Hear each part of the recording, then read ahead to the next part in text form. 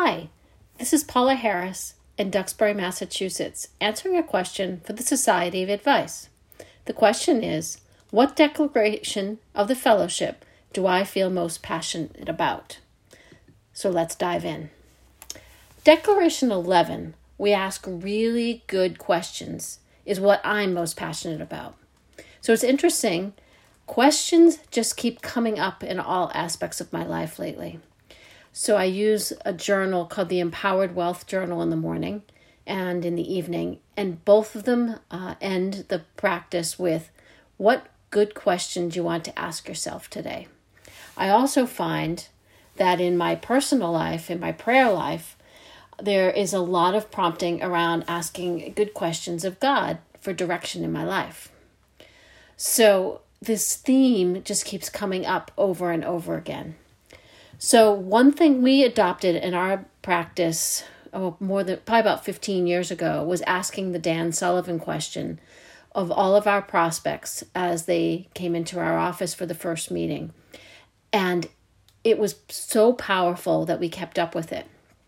So if we're sitting here and it's 3 years into the future, what do you want to have happen in your personal and professional life that you feel that you're making progress? And we added the twist, and how do you think we can help?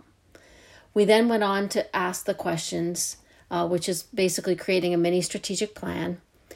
What is getting in your way of moving forward? The dangers. What are the opportunities that you want to take advantage of? And then finally, what are your strengths that you want to keep reinforcing?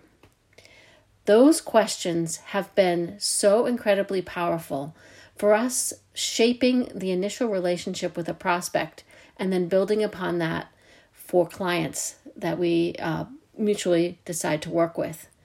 It basically lays out all that we need to know and how to move forward in assisting them with both their financial and overall life. I'm a big believer that we're trying to help, as financial advisors, our clients not just get a return on their investment, but a return on their life as well.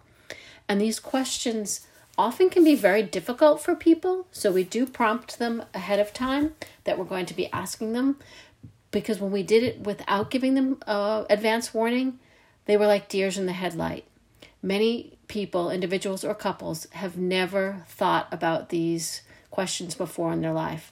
So many of us just put our heads down, keep moving forward, and we don't look up and take the time to be thoughtful about where it is that we want to go in life.